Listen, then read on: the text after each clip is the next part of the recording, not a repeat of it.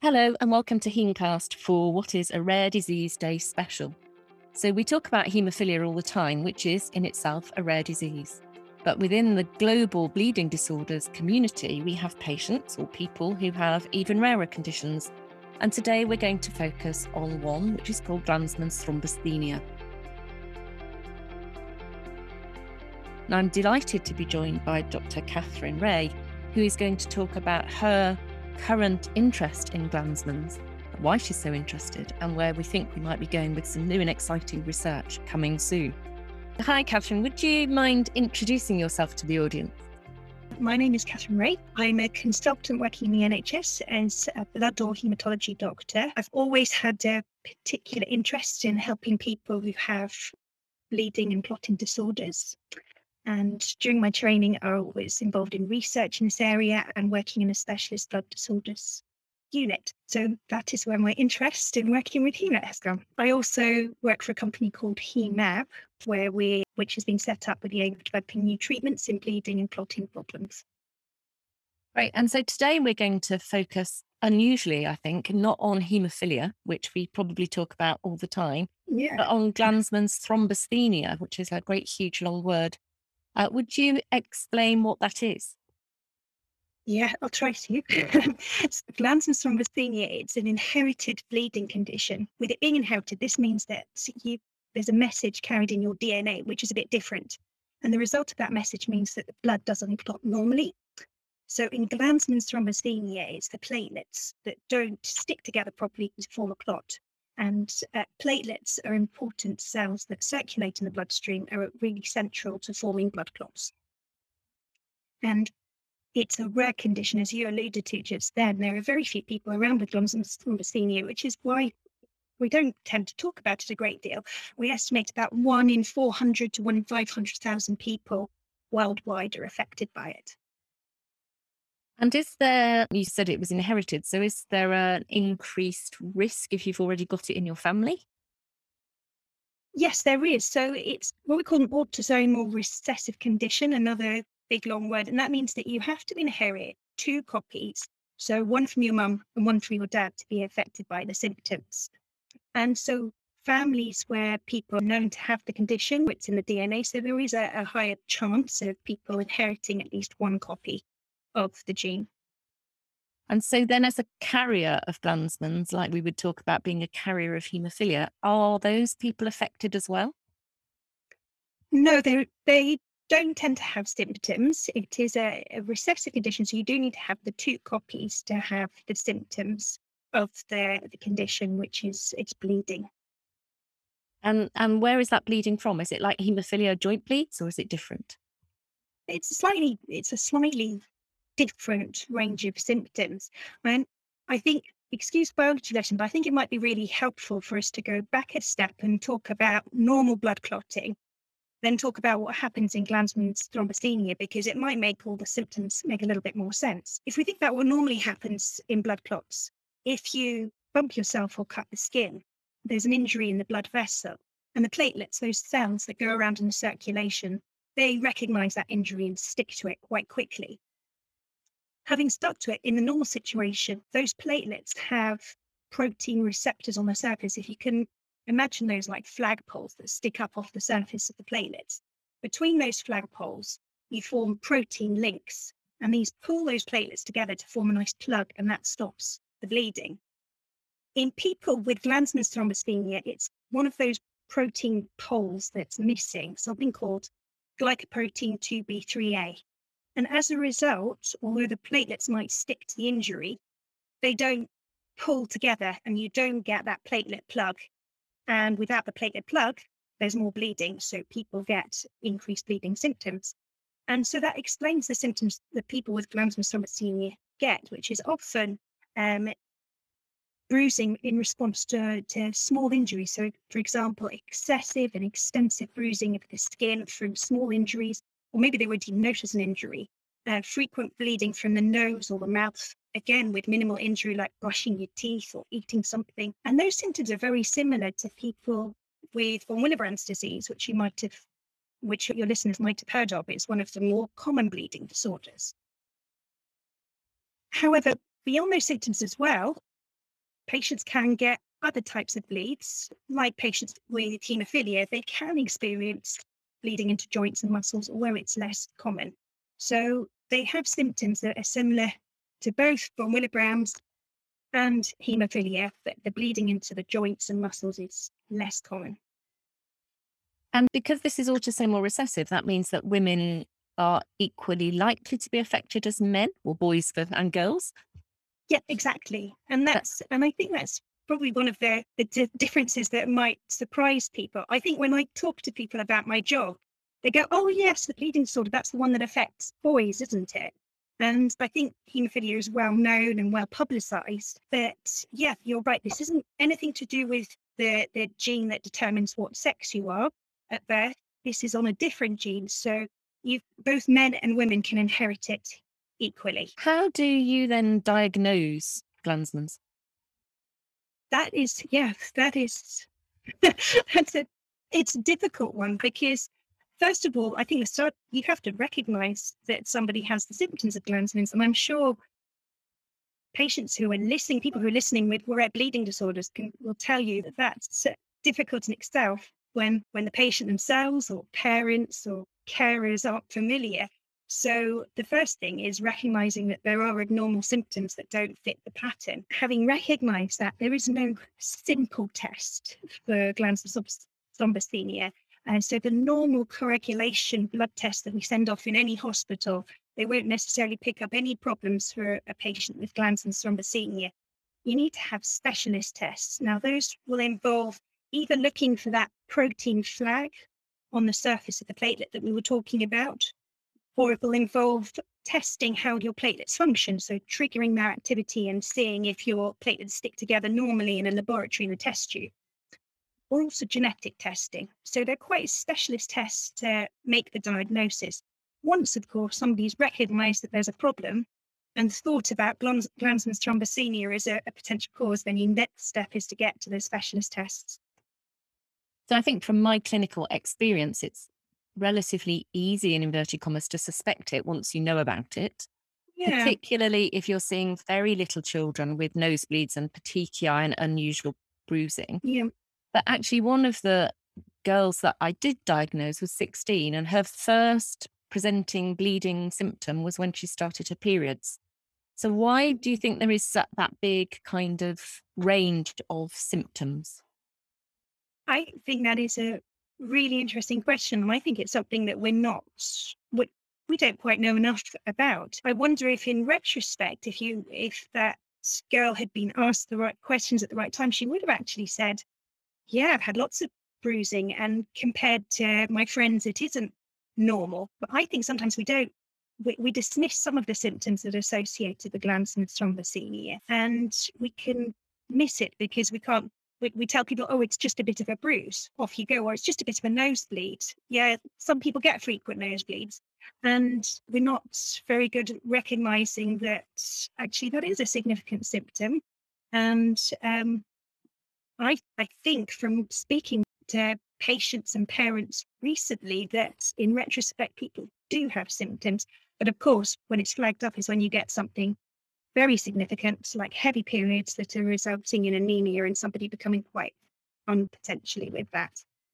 Yeah, I think you're right there because I'm thinking about her now. She was of African descent, so she had very dark skin. And so actually, it's really not easy to see bruising and petechiae in people that are not Caucasian. So it's very obvious when you're very fair skinned, isn't it? And I think talking to some parents of toddlers recently, they've talked about their children complaining of aching in their legs and difficulty walking when there weren't obvious large bruises, maybe a few bruises that you get from being a toddler and bumping into things. But yes, so talking about things that weren't obvious bleeding symptoms, but weren't quite right in retrospect. And most toddlers don't take themselves off in front of the TV with a sore leg for a day or two. So I think there's a lot more for us to think about and learn. And I did start off with this characteristic description of what's Glanzmann's thrombocythemia, and that was from my experience of treating just a few people in my career, which has been the surface bruising, which can be spectacular, and heavy periods and nosebleeds. But actually, there is a range of symptoms. They don't all fit neatly into a category. And I think, yeah, as we're talking to more people, we're learning a little bit more about that range of symptoms and how it can quite a different presentation in one person versus the next. And I think that level of pain in small children is really quite interesting. So thinking back to boys with haemophilia before they start on prophylaxis, suddenly they start on prophylaxis and they become different. They're happier. And so maybe they have some degree of pain that is then normal because they don't realize it isn't normal. Yeah. So obviously in those boys with haemophilia, we're now able to start prophylaxis early and hopefully Yes. reduce that pain. How are we able to treat people with Glanzmann's? This is a difficult. There are no specific treatments for people with Glanzmann's thrombocythemia. So there's certainly things that we can do to help with the bleeds. For example, nosebleeds or surface bruises. Compression and ice can help relieve the symptoms at home. There's some people use arnica cream, the bruises. So there's that first aid element. Something called tranexamic acid can be useful for small volume bleeds. That's usually taken as a tablet up to 3 times a day. And the effect of that is it firms up the clot and stops your body breaking down clots. So if you've made a clot, and despite your poor functioning platelets, you'll at least hold on to it. And so that prevents you getting rebleeds. For bigger bleeds, for example, if you have a nosebleed that just won't stop with first aid or it's going on and on, there you can come into hospital and have a platelet transfusion. So that's donated platelets from somebody else, and they function normally. So for a while, you'll have platelets in circulation that can group together, stick and form a clot. And that's really been the mainstay of treatment for Glanzmann's thrombocythemia. And then another option is for intravenous drug called recombinant factor 7A. Well, recombinant factor 7A is a artificially made protein. It's the 7A protein. It's one of the blood clotting factors. And it's been reported that if it's administered regularly to people with a severe bleed with Glanzmann's thrombocythemia, then it can reduce the bleeding and reduce the time to clot formation for them. Then on top of that, there's supportive treatment. So, of course, painkillers for people who have sore limbs, their blood transfusions if people have a very severe bleed, again with donated blood cells, or iron tablets. And for specific symptoms, so for women who are experiencing heavy periods, we often treat them with the oral contraceptive pill to reduce the frequency of periods, or there are intrauterine devices to help reduce the flow. So there are things that can be done to improve the symptoms or to treat bleeds.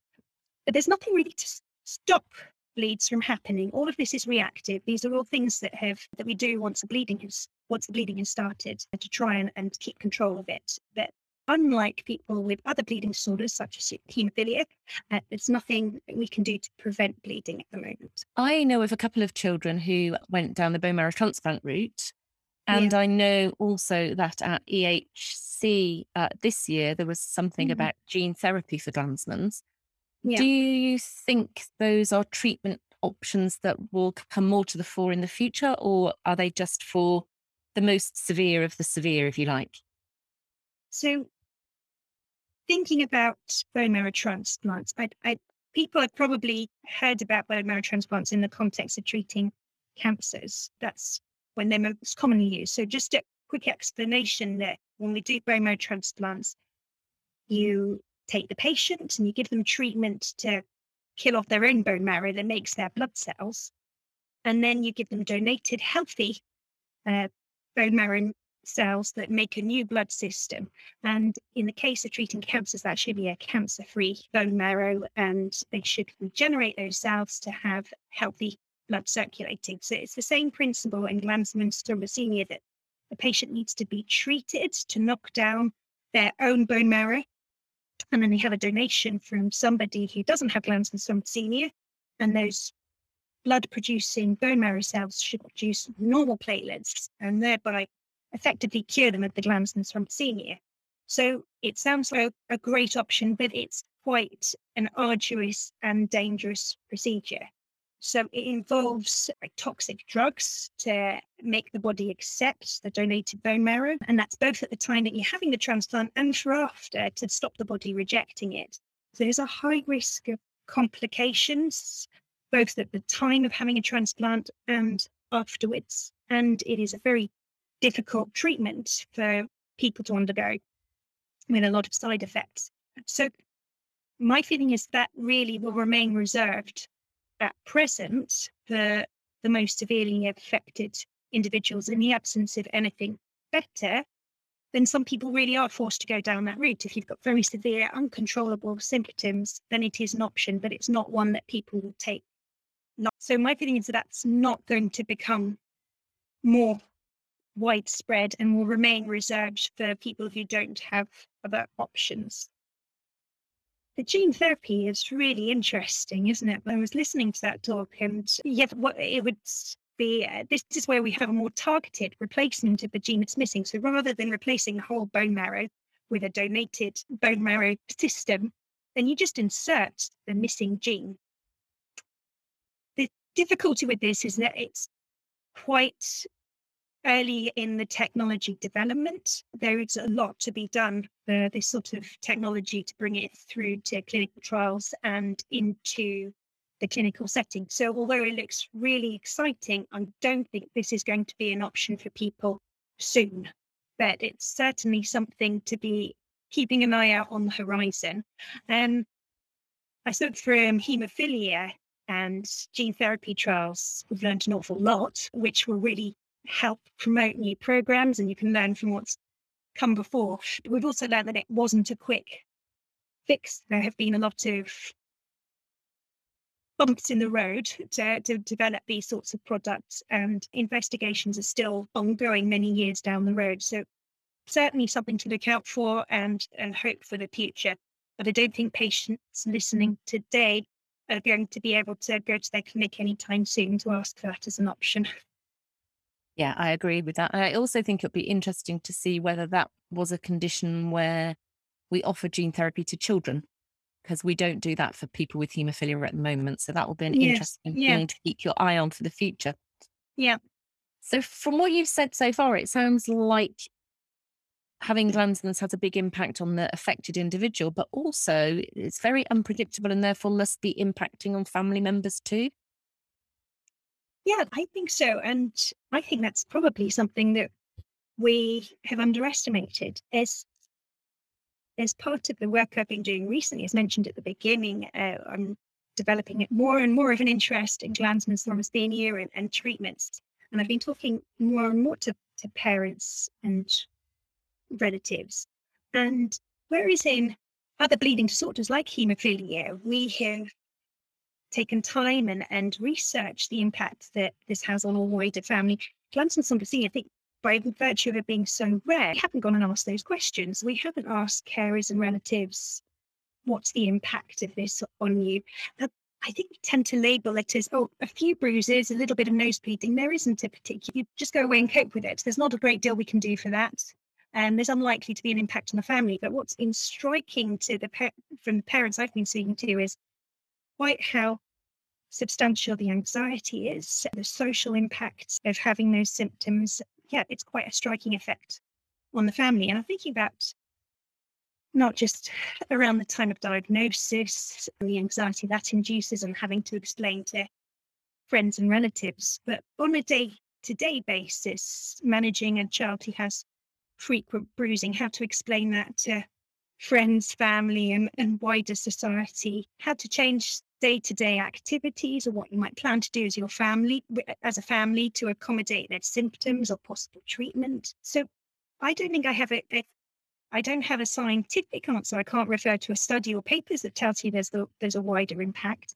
But from speaking to families, I was struck by how much time and energy is spent on planning the day to accommodate making sure the child doesn't have an injury, that they need treatment if required, that maybe changing activities. Some families avoid sunny holidays and trips to the beach because they don't want to explain how these bruises or get that look that you get from people on the beach when you're unveiling a child with severe bruising down their legs. And I think that fits very nicely with a family that I looked after when I was at Great Ormond Street, who were from Pakistan.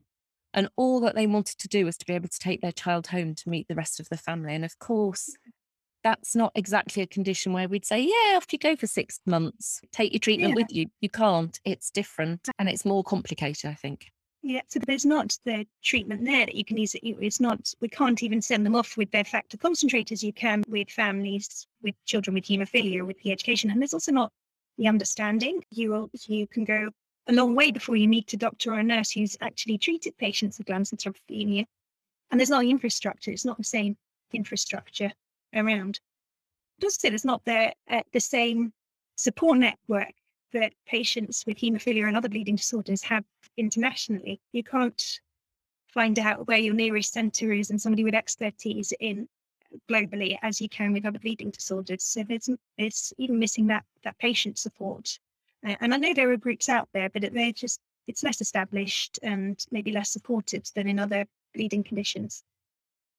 I suppose that shows us that being rare within a rare condition means that you don't necessarily get the same support and care that the less rare people with rare bleeding disorders get. And maybe we need to be much more focused and much more aware of what's happening for these individuals. Yeah, and I think from my own experience as well, because if you've had one patient to treat or two patients to treat with Glanzmann's thrombocythemia as a clinician, that really colours your opinion as to what that condition is like. So that one or two, before I started doing this work with you guys, those few patients that I had treated or seen treated by senior colleagues in the past had really formed my opinion of what it is to have glandular thrombocythemia and what it is to live with it. We don't have a good representation of a wider population. And I think, as we've been saying, it's different from individual to individual. And as individual patient treaters, we form our own quite narrow perspective. And I think that we need to do a little bit to correct that with each other and try and form a wider representation of what it is to live with Glanzmann's thrombocythemia and the variety of symptoms, the variety of impacts it might have. We now know that men and women can get Glanzmann. So presumably the bleeding for women is worse when they start having periods and thinking about having children. Do you have any experience of that? Yeah, I think you're absolutely right. In haemophilia, your recent work has overcome some of the historical inaccuracies about women not bleeding with haemophilia. But in Glanzmann's thrombocythemia, the link is more obvious because men and women are genetically affected equally. And of course, women have a biological burden of menstruating every month unless they're on hormone treatments or postmenopausal. And this can be a significant problem for women with Glanzmann's thrombocythemia.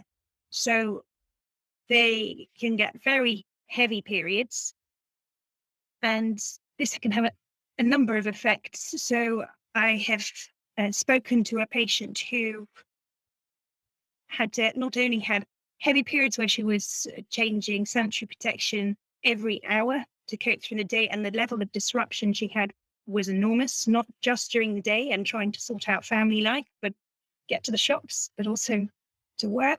And it disrupted her sleep, and the impact was really substantial. So that's the social impact. And then on top of that sort of heavy bleeding can quite rapidly result in severe anemia and the need for constant iron replacements. Often it's not sufficient to just take tablets, and women need to attend hospital for intravenous iron or even red cell blood transfusions. So yes, menstruation can have a significant impact, both socially and medically, on women with Glanzmann's thrombocythemia. Now, there's lots of treatments out there. There are lots of things that we can do to improve the situation. Tranexamic acid that we mentioned earlier can reduce the flow for some people. And if the bleed is very severe on a particular day, then there's always the option to platelet transfusions or common 7-8, and we can prevent menstrual bleeding, whether that's with a coil device and in the uterus or implants, or running packs of the oral contraceptive pill together to try and prevent people ever having a period. So there are things that can be done to control those symptoms, but they don't suit everyone. So hormone treatment does have its side effects. It's not for every woman. And some women will want to start a family. They'll want to have children and will need to come off these sorts of treatments in order for that to happen. It's something that can control symptoms periodically, but it's not always It's not always acceptable to the woman. It's not without its side effects, and people will have times in their lives where they want to come off all of those treatments. I think the other thing we should not forget is just quite how horrible taking iron supplements is. And Yes. it makes you Yeah. feel sick or constipated, or it gives you diarrhea, or just to expect particularly teenagers to take iron Yeah. supplements constantly is probably an ask too far. I think it's one of those things that I've certainly been guilty of as a clinician in the past. Oh, it's a simple fix. Off you go and take an iron tablet Yeah. every day. And then why didn't you take it? Why didn't you take your iron tablet? Yep. That's why you're anemic. Very simple to write a script, and actually to be on the other side and take it is very different. Again, with the contraceptive pill, it's very this will solve it all. Off you go and take it. But bloating, weight gain, or whatever somebody's personal side effects are, it's not easy. And it's not easy to ask a young person to take a tablet every single day, as you say. And of course, with the iron tablets as well, which can cause horrible diarrhea, it affects the absorption of some of the other Mhm. treatments. Tranexamic acid is another one. Again, very easy to sign that script off, but a lot of people after a couple of days of use will get quite a nasty upset Yeah. stomach from it. So yeah, there are lots of things that can be done. There are lots of combinations, but I think we underestimate. Well, I've certainly been guilty of underestimating what I'm actually asking people to do, not just for a few weeks or a few days, but this is a lifelong condition. This is many years of having to manage these symptoms. And I think that women do need better solutions. So we've spent quite a lot of the last, I don't know, 20 minutes or so talking about the fact that even as experienced clinicians in treating people with Glanzmann's, we actually really don't know very much about what it is like to live with it, either as an affected individual or as a family member. We're working together to try to do some quality assessments of what that's like. Would you like to talk a little bit about what we're trying to achieve here? Yes, so we together with HemeNet, we're running together a project called the Glanzmann's 360 project, where we're going to be asking for involvement from patients and carers, patients with Glanzmann's thrombocythemia. Then we're going to ask for your experiences. So we're going to ask about symptoms and the medical aspects of having Glanzmann's thrombocythemia.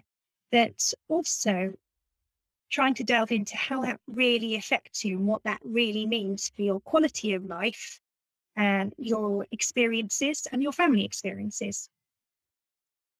So, Kate, I'll probably ask you to describe the qualitative research in a little bit more detail. That's definitely your expertise. So, we're going to, asking all of those of you that are listening, if you have any patients with Glanzmann's or if you're an affected person yourself and you're interested, then please get in touch with us. We'll give you the contact details a bit later. What we're trying to do is a survey using some validated questionnaires to look at quality of life and the impact of bleeding. And then we'll have some face-to-face interviews with people to talk about that daily impact, things that you don't even get in questionnaires. If your little children can't go to Brownies because their brother has suddenly had a bleed, what impact is that and how do we capture that and how important that is for the family? Thank you very much, Catherine. I'm delighted that you were able to join us today to talk about your work in Glanzmann's. I'm very excited to be involved in this project. If you, as a person with Glanzmann's or a clinician who treat people with Glanzmann's, are interested in joining us, then please do contact us. We're going for ethical approval for a qualitative study very soon, and hopefully we'll be recruiting within the next few weeks. Happy Rare Disease Day. Thank you for tuning in and listening today. Finally, a thank you to our sponsors, CSL Behring, Chugai, Roche, Sobi and Takeda, who make Hemecast possible.